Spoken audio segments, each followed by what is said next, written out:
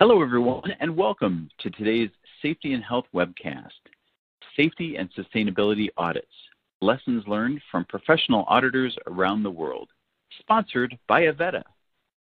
My name is Barry Botino, and I am an Associate Editor with Safety and Health magazine. I'll be your moderator today. Thank you for spending some time with us. From our team here at the National Safety Council, we hope you're all safe and healthy amid the COVID-19 pandemic.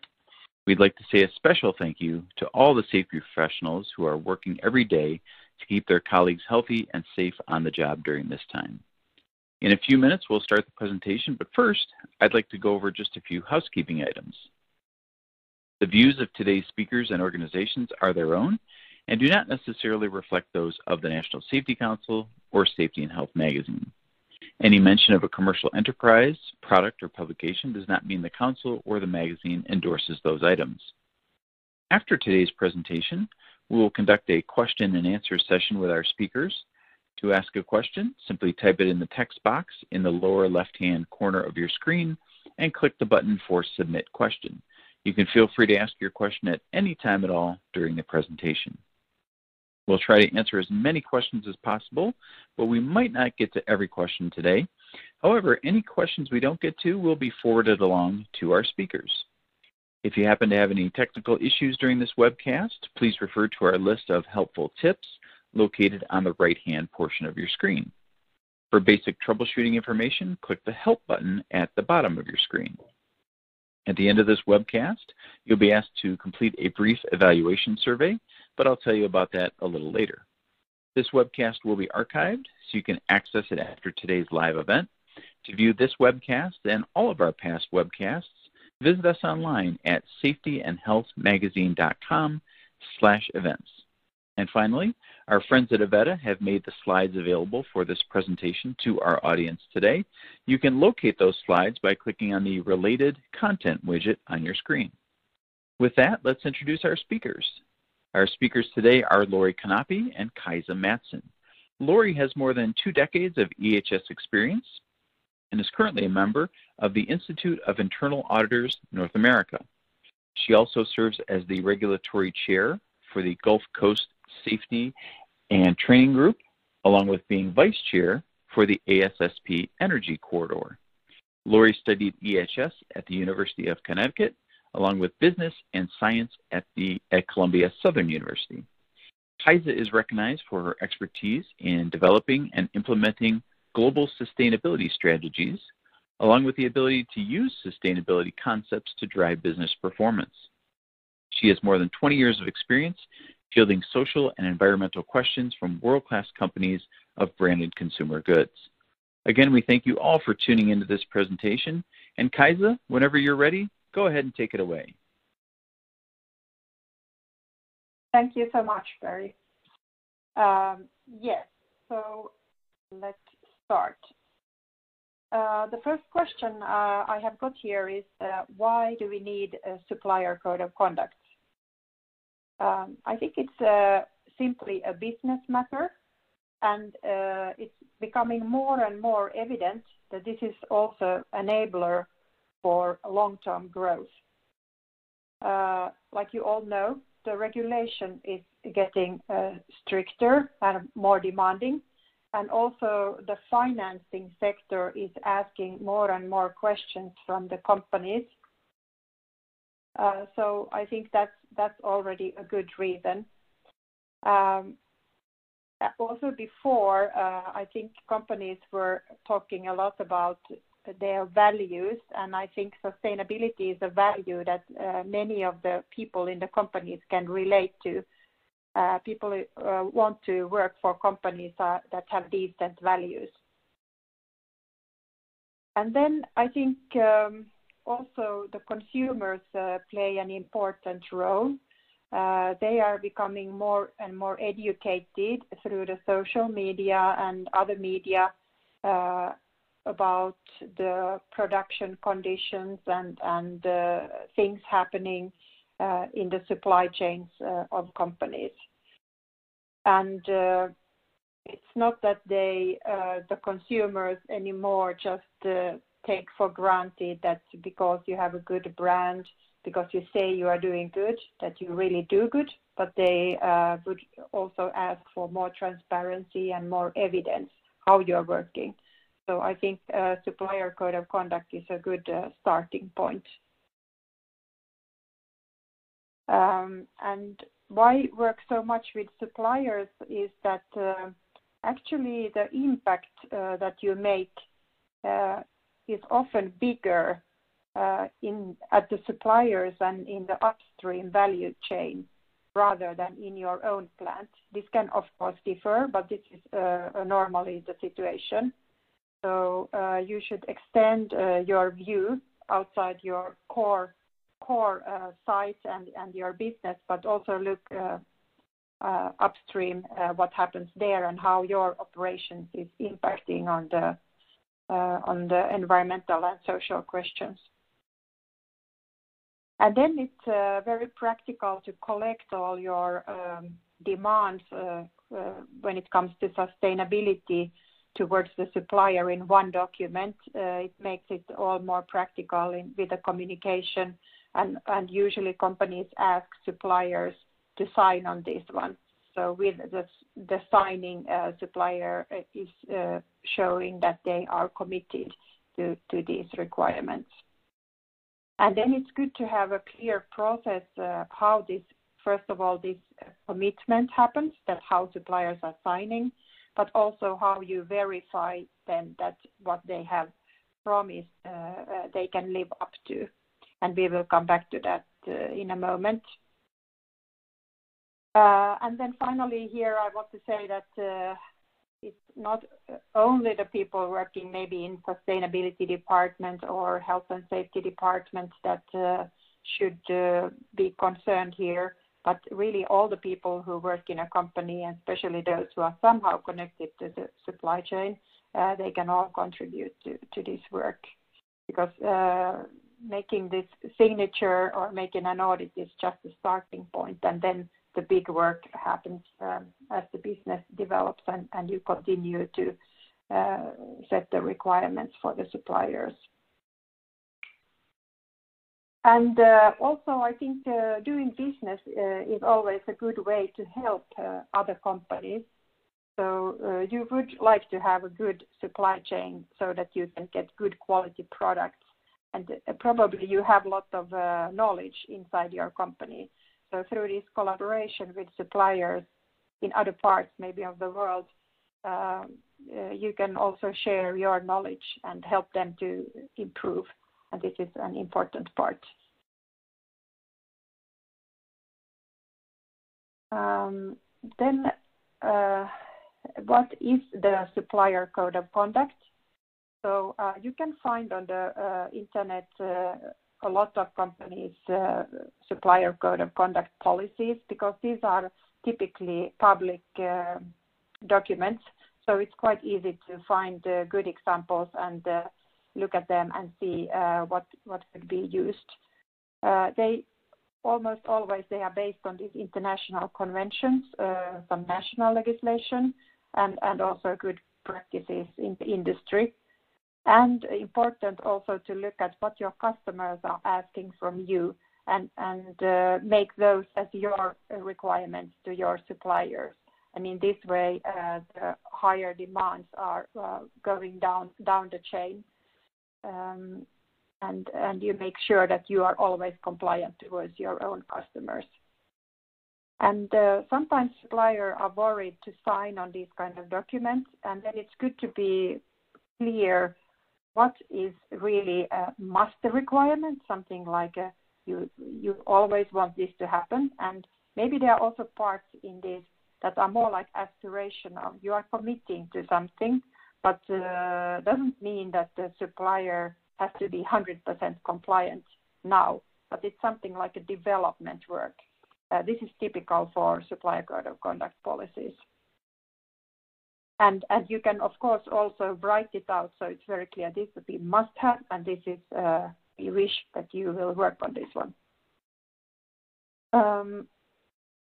And then like I said, in different industries, there are different questions when it comes to environmental social compliance. And in your supplier code of conduct, you can open up a little bit more on what is important for your industry. If you are in mining, there are certain questions, maybe energy or chemicals or health and safety. If you are in garments or textiles, it's more about the labor questions. If you are in food industry, it's about plantations and farming and so on. So there you have a lot of also space to underline what is special for your business.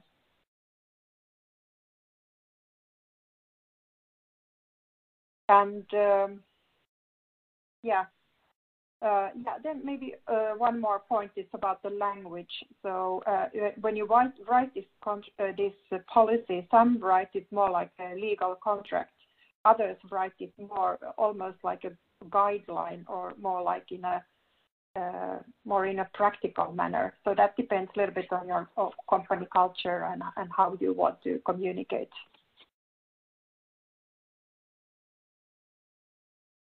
Then we move on. So usually supplier code of conduct have certain chapters, and these can vary, but I have put here what is typical. So they usually have one section about human rights and labor rights and labor conditions. And then they have one about external environment and pollution prevention, and then about health and safety. And nowadays also you can see more and more about the business ethics, and that has become more also a regulatory requirement. In US you have very strong laws on this one, so this has also been included. And then there is usually one part that is more explaining about the management practice and about audits and so on. I'm not going so into detail. This is just an example of things that you can find there. Then about auditing. So when you have made your supplier code of conduct, then to verify that suppliers are following, you usually have some kind of audit program. And you can, for example, make a checklist, or the other option is, if you don't want to audit yourself, that you become member of some of these initiatives that are there. For example, there is this SEDEX. There is another one called BSCI, and probably in the US you have also others, but these are the ones European companies mostly use. And these standards have their own very well-designed programs for how the supplier should be audited, and they have checklists and systems and everything, and accredited auditors who are doing these audits. But also companies parallel to this, they often have their own audit program, and that's mostly maybe they want to audit their really close business contacts, their biggest suppliers, their contract manufacturing sites, and so on. And then you can make your own checklist based on the requirements. And I think what is important there is that you see that you have good balance between the different chapters, depending on what you want to emphasize on. And you are also clear if there are some critical findings that are kind of non-tolerance for you, that you don't really want to see any findings here, or if there are any findings that would be a severe question. And there can be others that are more, like I said, aspirational. So questions that you're not asking suppliers to be compliant today, but it's nice to see if they are working on this and improving. And then also I think it's quite practical if you have a scoring system, so you can see a result out of the audit, some numbers, and then you can put your suppliers in certain risk categories or performance categories. So green, yellow, red is probably the most typical. And then you could also draw a line that I cannot accept a supplier which is scoring lower than this level. And then we ask them to improve before we can accept them.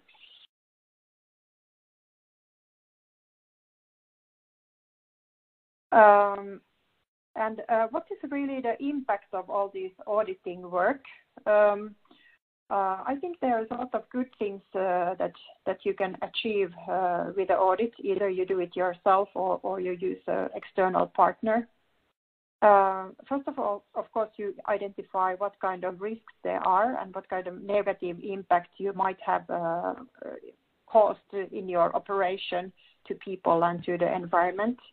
And you can see that the better the result, the less risk you have. So that's pretty evident. And when you audit, it becomes more clear to you. You have less questions and wonders, how is it actually there? We don't know. This risk question is important because if there are bad conditions, for example, bad labor conditions or illegal practices or things like that, it could cause, for example, a disruption in your business. Maybe the authorities would terminate the site or close it for temporary. Or maybe there is a fire or some severe accident. So this is also a way to try to mitigate that kind of issues. And then when you audit supplier, you get much more understanding, like I said, about the situation, about the conditions and why things are as they are. It opens your mind and maybe clears out questions that you had or opens new thoughts. How can you help and how can you support the supplier to perform better? And I think what I have seen in my career is that in the beginning, maybe suppliers feel a little bit insecure that why do they come here and see and what are they looking for? But if you work long term with a supplier and you help them also to improve, not only judge them for not doing something, you can build trust and your business will become also better, and it's kind of a mutual advantage there. So I think it's money well invested.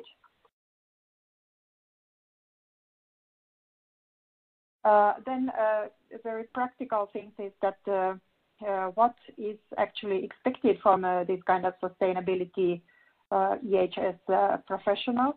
I think it's quite a demanding work. I have seen lots of good auditors around the world, and a few things that's really common to them all is that they have very thorough, good understanding of the local conditions for people and the industry.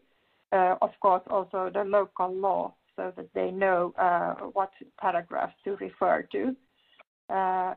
And they need to have quite wide understanding because they need to be experts in environmental questions, in health and safety questions, and as I said, also in labor questions. So these are quite different fields, but still they need to handle all of that. And they need to be very good communicators because they need to also build a trust with the supplier and be able to convince them and explain to them about these different demands and also give them some ideas how to solve certain problems or what could be the solution. So auditors, yes, but also consultants. And sometimes you can even separate that. So one person can one day work as an auditor, another day that person can also be a consultant and helping companies. And so I think not an easy job, but a very interesting job, I would say. Then some examples from practice. So, for example, here is one company that has worked with the audit program for several years. And when they started with the work, you can see the green piles there. They did just a few pilot audits and try to learn. The orange line there, you can see the result from the audit is going up and then coming down again. The reasons are that the auditors also get more understanding of the situation, so maybe they can see more what they couldn't see in the beginning. Another thing is that companies usually add on more requirements because also the companies know more, and customers asking more. So whatever you ask for, it's changing over time, and it tends to become higher and higher requirements. But when you work long time, you can also see good results. So here, for example, this company has been able to close a lot of non-compliances and even critical questions. And if you think the impact of all of that, it's really good things that you have achieved in your supply chain. Then just very shortly to end up, there is one example here. There was a factory that I worked with, and they had issues with their working hours. And the root cause to this problem with too long working hours was that they didn't have enough workers available for the factory. So we were actually doing also a lean manufacturing project at the factory. So we could combine these two things, which was very interesting. So here we are looking at efficiency and social compliance questions at the same time, and found out that we can actually they are supporting each other. I'm not going too much into details here, but here is a picture of assembly line, and we did a deep study into all the different like the different work that was happening in that assembly line, and what the people were doing, and where were the bottlenecks, and then we found out the different ways how to improve the efficiency. And as a result, you can see here. So without changing actually the output, but we could reduce the workers with 25%. And here it was a good thing, because then we could move the workers to other lines and increase the total output from the factory. So and at the same time, we could also reduce the working process. We could improve the quality, reduce the reworks, and many other things. So I think I try to say here that social compliance is very much going hand in hand with quality, cost, and on-time delivery. Just to close my part here is that I talked a lot about the working conditions, but there's also a lot of other kind of technology that we can help suppliers, encourage them, or in other way help them to invest in their factories. For example, bring new technology from our countries, or support them with, for example, turning into renewable energy, like this factory here has done. Thank you so much. That was all from me.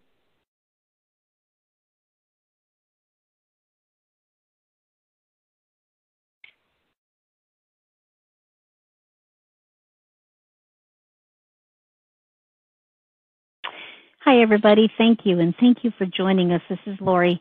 I really do appreciate you taking the time to come. We certainly understand that with our current environment, everybody is overloaded with virtual meetings and webinars and presentations and expos that are all virtual, so I really do appreciate you taking the time this morning to join us. I did want to say, in reference to Kaisa's presentation, excellent. And I absolutely loved the emphasis on suppliers. Suppliers are such a large part of our workforce, and we do need to treat them and evaluate them as we would our own companies, because they do represent our company. And certainly, we want our suppliers to function in an environmentally safe and responsible manner. And like Kaisa had said, one of the key ways to do that is through language and contracts and documents. And certainly a lot of emphasis has been given into our interface documents or bridging documents, or, statements of work, or whatever your company or your organization calls them. So that's a great place to start and verify that everybody's really clear on what their responsibility is and who's responsible for it. So I thought her presentation was excellent. So I'm going to follow up on a lot of what she said. Certainly, here in the States, we have our regulatory bodies, whether you're, land or offshore or air or whatever. So this is kind of an overall general assessment of that. And we're going to talk about these things here on the agenda. So why is it important for environmental health and safety to audit. And that's more important than people think. So the EHS professional's role, in past practices, the quality department typically would go out and do the audit. And we're absolutely not saying anything negative against quality. Quality is a high demanding field. However, their training is different than safety training. And with safety training, certainly we get into a lot of, the ergonomics and the chemicals and this, that, and every other thing as to where your quality piece, more your ISO pieces, documentation, and along those lines. So it's really important that we have a mix of disciplines when we're talking about our auditing and our auditing process. And when we're looking at the role and the sustainability, so like I had mentioned, the EHS professional is most commonly tasked with chemical inventories, the safety programs, the training, reporting formats, pollution prevention. With the knowledge that the EHS professional has about chemicals and reporting requirements, this makes them a really strong team member. For me, when I was working in manufacturing, there was a couple of incidences that I was able to really support an audit. When performing the audit, I noticed that a chemical that was in a document we were no longer using. And certainly I knew that because I was responsible for the chemical cage and doing a perimeter walk every day to make sure that the chemicals were okay and not overflowing. So I knew immediately that that chemical was something that we no longer used. Although everybody had talked about it and purchasing did it, they didn't get it into the documentation. And documentation is as critical as implementation, and that's a really big thing. So, procurement agreed that we were going to make the updates and that they would do a document review change request before they just made a change. So everybody was aware of it. Because obviously when you do something like change a chemical, you have to have retraining. And that step had been missed because it hadn't been noted that the chemical was changed. So another thing that's really important with the role of the EHS professional is looking at your Emergency Planning and Community Right to Know Act. You have to be aware of your surroundings, and you have to be aware of your surroundings not only with your work processes, but in the area as well. And during my time in manufacturing, we did have highly hazardous chemicals, and we kept them under the reporting threshold. And that wasn't to not have to get a reporting permit, but it was to reduce the exposure to the community. It was to reduce the exposure to the emergency responders, because you have to report those chemicals to your emergency responders so they know what they're going to encounter when they come onto your site if something goes south. So by keeping the lower quantity, you are being, socially responsible, and you are being a good steward of your environment and a good neighbor. So kind of looking at those things where perhaps, you can make some changes. And we want to talk about why auditing is so important and who does it affect. Well, we perform audits, whether they're internal or external, so that we can get a greater insight to the gaps in our work processes, our contracts, our environmental concerns, or any other missing thing that we may not know. And who does it affect? Everybody. As you can see, all of these management systems, although everybody has their own department and they have their own goals, they all meet together because ultimately it's one company and it's one system and it's one output. So we all have to talk and we all have to work together to make sure that one system isn't affecting negatively another system. And then again, some of the systems that are used are a bunch of ISO documents and a bunch of ISO or ASME regulations that we all have to adhere to. So these, again, all have to complement each other in order to make sure that we're compliant as a whole. So audit tools are really fun and they're really interesting and they're growing. With technology, audit tools have really grown. Obviously, an electronic tool, whether it's an iPad or whether it's a checklist on an iPad or a phone, is great because it gives you that easy access. Some of them, of course, are, weather dependent, but it gives you that easy access and immediate access to do those checklists in real time and not have to put it on paper and then go back and transfer it into a database. It also gives you that availability to connect with perhaps someone at the facility while you're in the field in order to, again, make that connection immediate and make any change or any findings known immediately. The checklist is still one of our most used tools, and that's great. One of the benefits of the checklist is that, again, it gives you a starting point and it gives you a checklist so that you don't forget anything. We all get sidetracked. We all have a bunch of stuff on our mind. And by having that checklist, it gives you that, not foolproof, but definitely more foolproof that you haven't missed anything and that you haven't forgotten anything. And of course, obviously, the design of the checklist goes into your audit planning. What do you need to look at? What do you need to see? Another thing that's really becoming popular are drones. And drones are getting used more and more, not only for safety of the worker, but for hard to get places and definitely for high places because, again, it's that lack of fall and easier to access. We know that a little while ago, OSHA started using audits or drones rather, as part of their audit process and their inspection process, and that's fine. There's absolutely nothing wrong with that, but it is recommended that if you do have a OSHA-based drone audit, that you ask for a copy of their flight plan and that you ask for a copy of what they're going to be looking at. Because just like with any OSHA audit, if they're coming to look at a specific thing, it's common to take them to that specific thing. You don't normally just say, okay, here you go, run around my shop. So the same thing with the drone. Ask them what they're looking at, verify what they're looking at, ask to see it after to verify that the information is what you agreed upon. That's not rude. That's absolutely your right. And then, of course, document review. It is really important to review documents at the time of the audit, prior to the audit, to make sure that you understand everything, especially if you're looking at a document for a process, to make sure you understand the steps, those operating steps, before you go out and do that audit. While you may understand the technical document, it's the typical thing. Is it paper perfect, part perfect? Do we actually perform the work the way the paper says? And that's a really big auditing task. If we don't, why not? Why are we doing extra steps? Why are we bypassing steps? So understanding the paper and then going and look at the process is really important.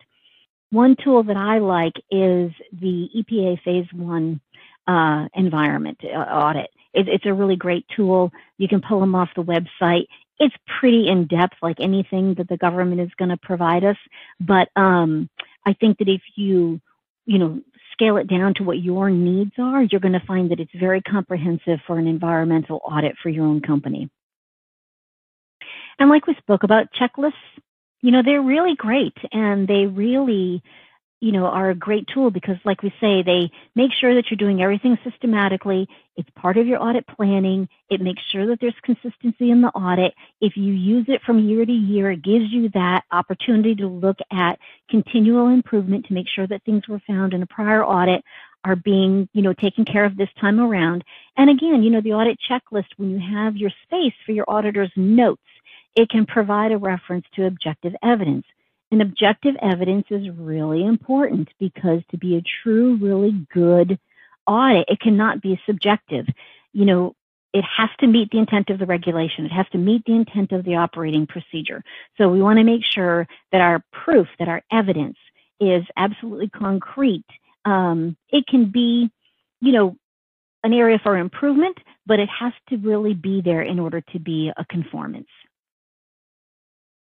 So this is a website, and all of these will be in the reference slides toward the end. This is a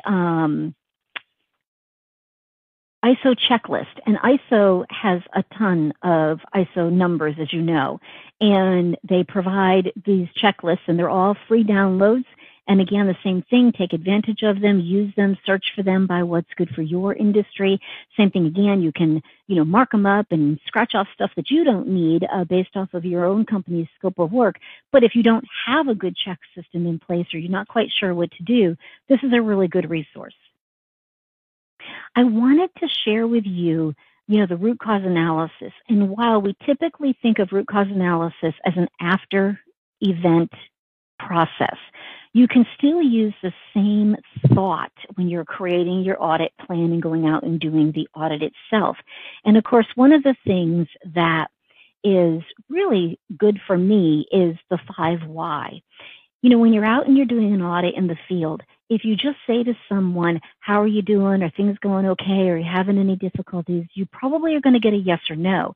But if you say to them, Why are you doing that? Why can't you do it that way? That's going to open up that line of conversation, and it's going to educate you, but also it's going to better your audit because you're going to hear things that they're going to share with you that could be something that needs to be changed, or perhaps like we spoke about earlier, if it's not paper part perfect, what do we need to do to make it paper part perfect? So, the 5 Why is really a great audit tool, believe it or not, even though we typically think of it as an accident investigation tool. So this website here was just recently shared with me. It's Safety Culture and it's iAuditor. And this is, again, a variety of different industries, trades, occupations that you can pull audit forms for. And again, this is a free service. And the link will be at the end. And this way here, you can go through and create and just, dice and slice so that it fits your organization. This particular form here is Think Reliability. And this, again, is a free download. If you are not familiar with Think Reliability and their cause mapping method, it's really a great tool. And again, it can be used as part of your audit planning. If you look at something that you want to audit and then you go through and you complete this template as if it was an accident, it will give you great things to add to your audit plan and great things to go and look at. One of the things that I love about this particular document is you can see on the bottom all the different tabs. It gives you so many options and so many solutions and so many diagrams and flow charts and things like that in order to really make a great program. And again, this is just a tool that can be used as you're trying to develop your audit plan and your checklists. But all of these, it's almost like a workout. You start at the end and you go backwards. I need to have a 100% product here. How do I need to get there? And then you work backwards. So it's kind of just a turn your brain around rather than say, okay, I need paper. Okay, now I need a paper cutter. Now I'm going to make a book. So it's just kind of a turn your brain around. And when you start at the end and go back, it's amazing how you have to slow down and think and not get caught up into those repetitive emotions because we're just so accustomed to going left to right. So I wanted to talk a little bit about the value of an audit, whether it's internal or external. So obviously, the frequency depends upon the level of the audit. If you're doing a major like mock pre-OSHA audit, that's going to take a lot more time and it's going to take a lot more prep. If you're doing what some companies refer to as a power walk or a power audit, where it's once a month, then those are just kind of, again, for sustainability to go through and make sure that you haven't fallen back into old habits. So that's all going to be decided based upon size of your company, risk, scope of work, all of your folks, locations, and that type of thing. And then again, the frequencies are going to have to be determined by your company and what your needs are. And, those frequencies can change based upon a significant event or where you're not seeing that changes are being maintained and supported. So those things, again, need to be reviewed. And like anything, your audit system needs to be reviewed annually or every 2 years or whatever your document review policy is to make sure that it's fresh and that it's meeting your company's goals and expectations. So let's look at audit steps. So audit steps are pretty simple. One of the biggest things is when you schedule your audit, you want to make sure that you give people enough time to plan, which is a lot of that document review. So there may be depending upon how many documents there are, it could be quite a bit of work. So you want to make sure that you give them plenty of time to plan, and you want to make sure that they're going to be around. Make sure that you don't schedule something on a time when someone's on vacation or someone has a meeting or someone's going to be traveling for work. So you want to make sure that you really make sure that your audit team is available. And then, of course, planning the audit, like we've spoken about, you want to make sure that you have everything in place. Hold a kickoff meeting. Hold a kickoff meeting for the audit planning. Never mind the audit execution, but the audit planning as well. Because the more people from the audit team that you engage in all of this, the better your audit is going to be. And then, of course, your audit selection, like Kaisa had spoken about, it's critical.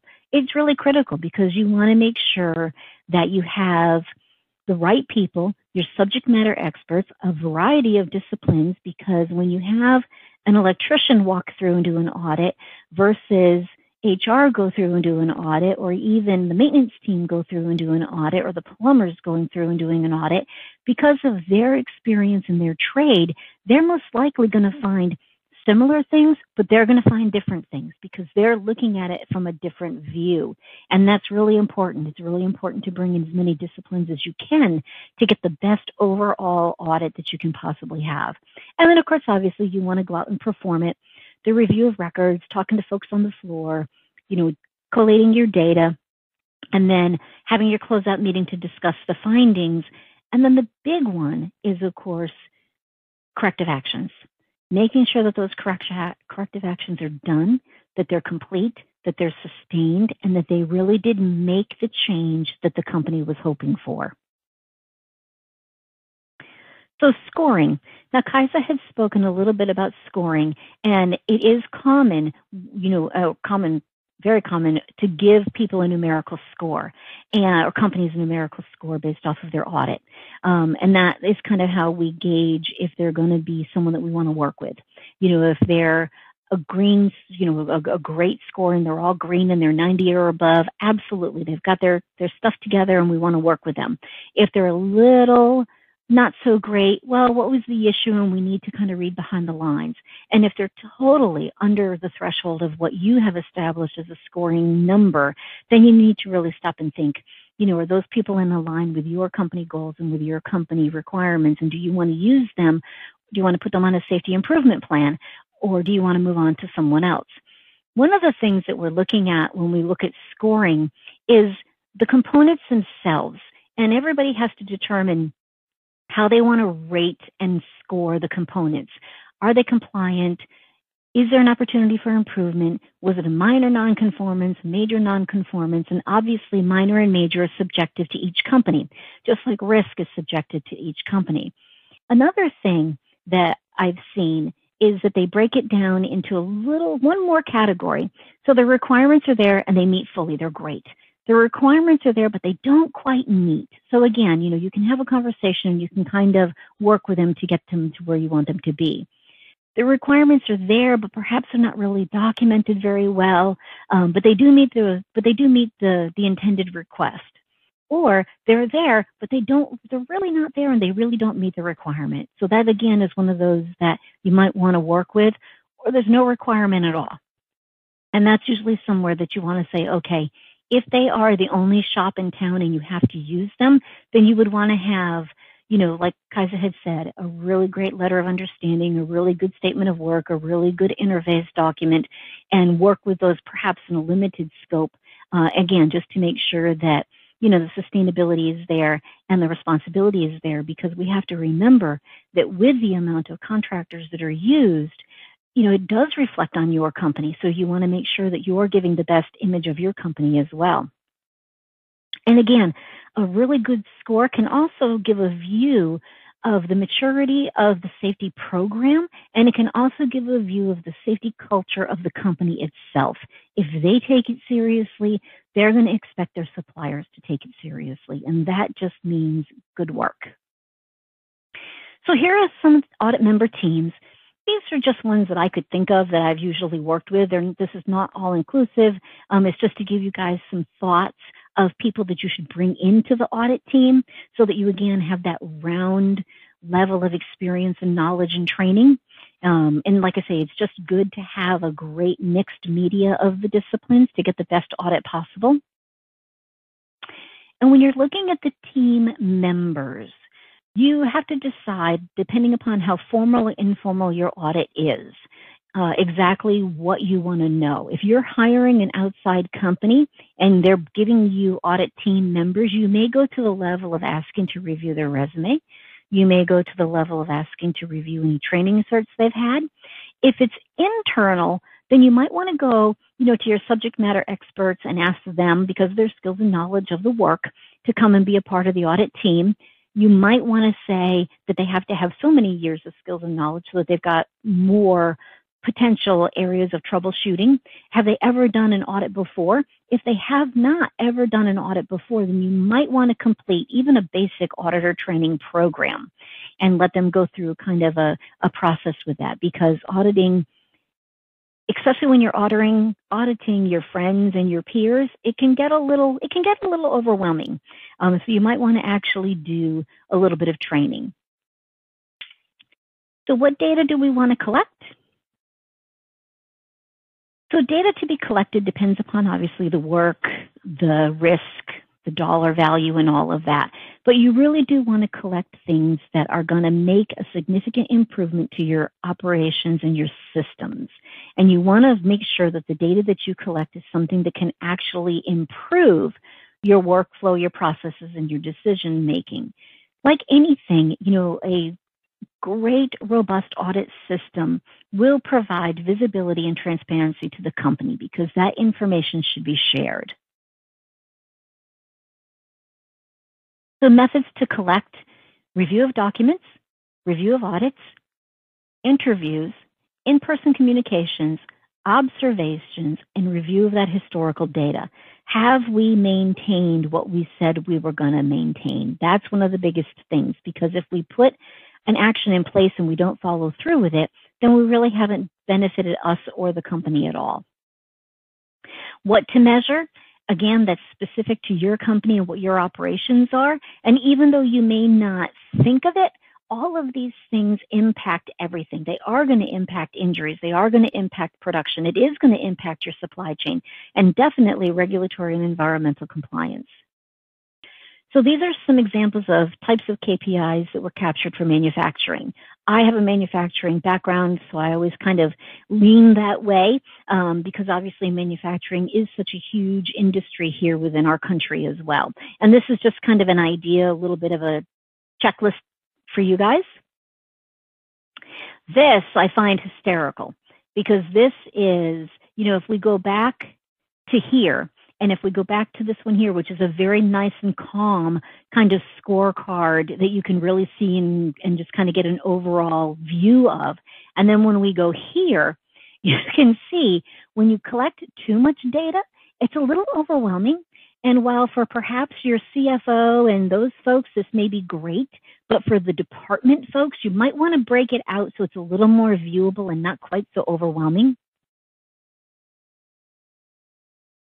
And what can we do with all of that data? Same as before: performance, use of lagging and leading indicators, benchmarking, performance measurements, setting goals, objectives, setting management assessment tools. And then, of course, obviously, we can use that data to see what kind of technology we can use to capture and analyze the data and then assess what we need.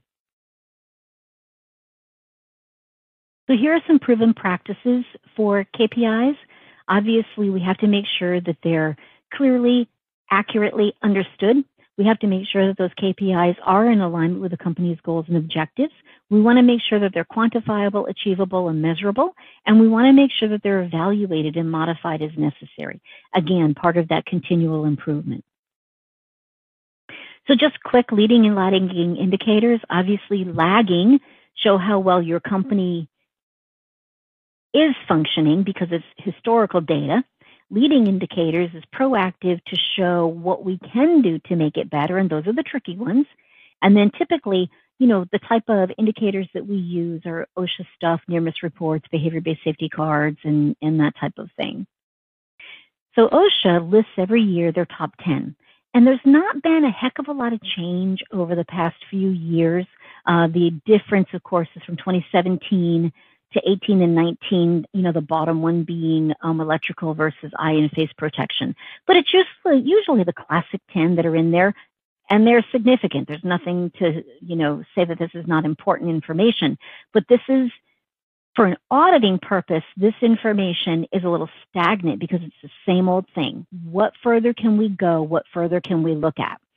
So what I like to do is this tool here. And I apologize that we can't hyperlink to it, but the OSHA 10 is great, but this here is, in my opinion, better. The OSHA 10 is an accumulation or a combination of every industry. They take every industry and they say, okay, this is how many citations we wrote for this is how many citations we wrote for that. When you go to this website, and if you put in your NAICS code, CIS code, it will take it to your industry itself. So when you go to, again, the manufacturing, you can see this is 17 through 18, and you can go and see all of the citations that OSHA has written for that particular industry code. And this is a great leading indicator for you because you can go through and say, oh, I have this in my shop, I need to go and see. Rather than, oh, yeah, I know that it's fall protection because fall protection is every 10 years, is in every list in the top 10. So this is a great tool to get some leading indicators from. And remember, this is 2017 to 2018. Oh, and there were, hang on one sec. There were 4,000 citations written in that year. When we look at 19 through 20, there were only 25 citations written. Obviously, there were less inspections because of COVID, less travel, less workers, and all of that. But you can still see that even in the year where the citations were less and the inspections were less, you can still get a clue of those leading indicators. So this is a great website to use.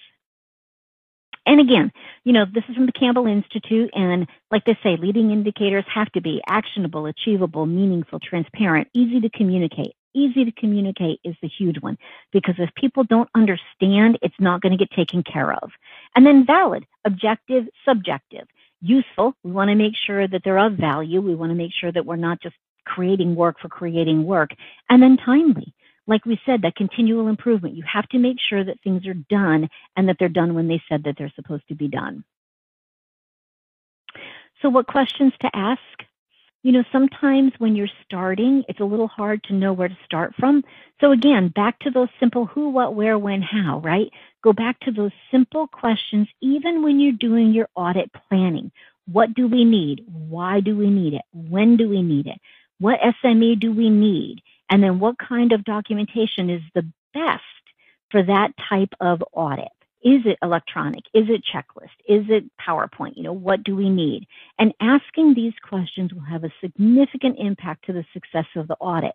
And these same questions can be used when you're out in the field because they support each other. Like we spoke about, asking that question to make sure that the person understands that you want feedback and not just how's your day going. So, you know, these questions are really just go back to that simple questions. Pretend you're a 5-year-old. Why do I need this? When can I go?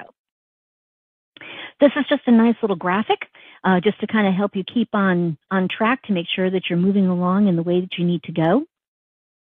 So where to start? And where to start, like we said, can sometimes be a little daunting, and it shouldn't be, because you just need to get your team together and determine who do you need? What are you looking at? What supplies do you need? What's the criteria for the audit going to be? What are we going to look for? Are we going to, you know, typically when we look at, you know, suppliers and we audit them, because you don't audit every supplier you have. There's not enough time. Usually audit, you know, 10 or 15%.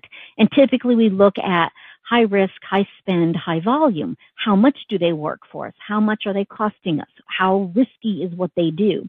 So you need to determine that same type of criteria for your audit. What do you want to know from that audit?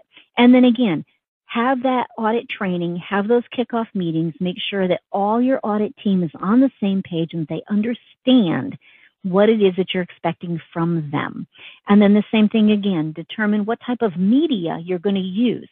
Checklists, iPads, you know, phones, cameras, what are you going to use? And certainly, you know, it's kind of cool with like those Google glasses where you can go out and be doing an inspection in the field and your supervisor can see what you're seeing at the same time. There's so many technology, there's so much technology that's available to us right now. The biggest one though, although it's the last one on the list, it's certainly not the least, is a stop work policy with your program. During the audit phase, if you're out in the field and you find something that is immediately dangerous to life or health, you need to stop the audit immediately. The importance is to correct that finding and protect your worker, the environment, and your asset. And I always say worker, environment, and asset because the worker and the environment are most important to me. You can always get a new machine. You can always get a new tool. You can't always repair the environment, and you can't always repair an injury. But you do want to make sure that you do have a process in place for that. And again, your audit process, set it forth, do the assessments, review your findings, continual improvement. It is just as always, plan, do, check, act. But in the center, we want to have continuous improvement. We don't ever want to stop and not keep going with it. How are they managed? Predetermine your needs, perform the audit, data reviewed, communicate results, continual improvement. And these are just some nice graphics that, again, you can put as a reminder of the process flow. Your audit cycle, again, is just kind of a nice one that, again, kind of shows you what you want to do. This one here I really like because gap analysis, gap closure, we really do hope. When I'm auditing, we really do emphasize that this should not feel like it's punishment. It should not feel like it's work. It really is a gap analysis to better your processes, make yourself regulatory compliant, and obviously improve the safety for your workers. So we really do believe that these should be considered as an opportunity for a gap analysis. The benefit of the audit process, obviously, closing those gaps, greater focus on leading data, getting ahead of the problem, enhancing sustainability and corporate social responsibility. And that's really a big one because like we spoke about with the chemical cage and keeping lower amounts of chemicals on site, not to get away with the reporting requirements, but to actually make it a safer environment.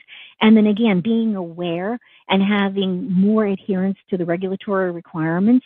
And one of the most important things is it engages workers at all levels, especially when you bring in your technicians and your machine workers to that audit process. It gives them a better understanding of why you're auditing and why it's important. And when you put someone in the process, it makes them a champion of the process. So it creates understanding, and that understanding will flow out to other people as well. So this is a really fun graphic because, like we say, do not become complacent. Things change. And, you know, one of the greatest quotes that I love is by Rear Admiral Grace Hopper, and she said, and she's famous for a lot of quotes, but one of them that she said was, the most dangerous phrase in the language is we've always done it this way. And that is a terrifying phrase because just because you've always done it that way doesn't mean it's the safest way. So we want to take and look at that and make sure that we have not become complacent. And thinking beyond, you know, and this again is those leading indicators, like in the slide before, old construction, new construction, old tunnels, we used to be concerned about a bend in the road, weather conditions coming in and out of the tunnel, sun in your eyes coming in and out of the tunnel. Now we have to stop and think about terrorist acts, bombs, broken down vehicles, you know, high-speed moving vehicles, and a whole bunch of other things. So we need to look globally at what our global communities have experienced, because if it can happen there, it can happen anywhere. So you need to take advantage of their lessons learned and make sure that you're thinking beyond that scope. For some folks that have sister facilities, it's great. If you don't, just search the internet. And then in closing, like I say, we just want to forever improve our audits and processes. And certainly, you know, the audit is a great way to make a safer workplace. And like we say, safety is just good business. And then here are the resources. I hope you find them useful. And then, Barry, I am done, and it's back to you. Great. Thank you, Lori, and thank you, Kaisa. We appreciate you sharing your knowledge with us today.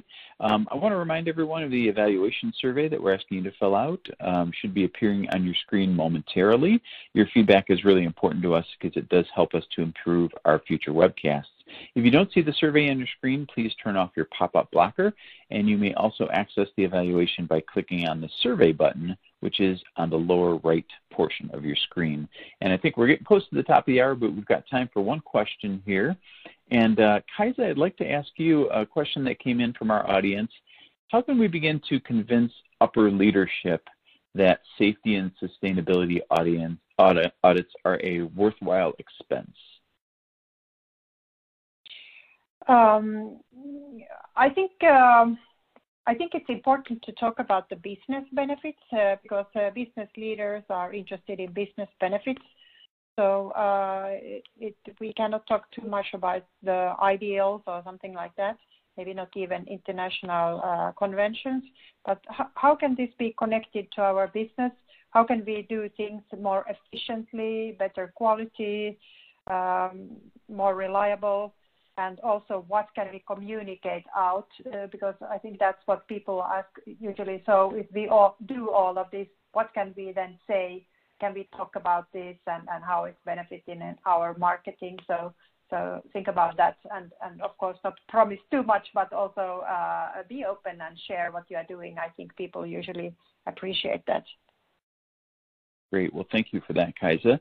And thank you to everyone for joining us today. Unfortunately, we have run out of time.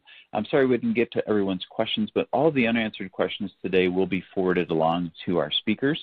Once again, I hope you take the time to fill out the evaluation survey to share your input with us. And that ends today's Safety and Health Magazine webcast. I'd like to thank our outstanding presenters, Lori Knappe and Kaisa Mattsson, everyone from our sponsor at Avetta, and all of you who listened in today. Have a safe day, everyone.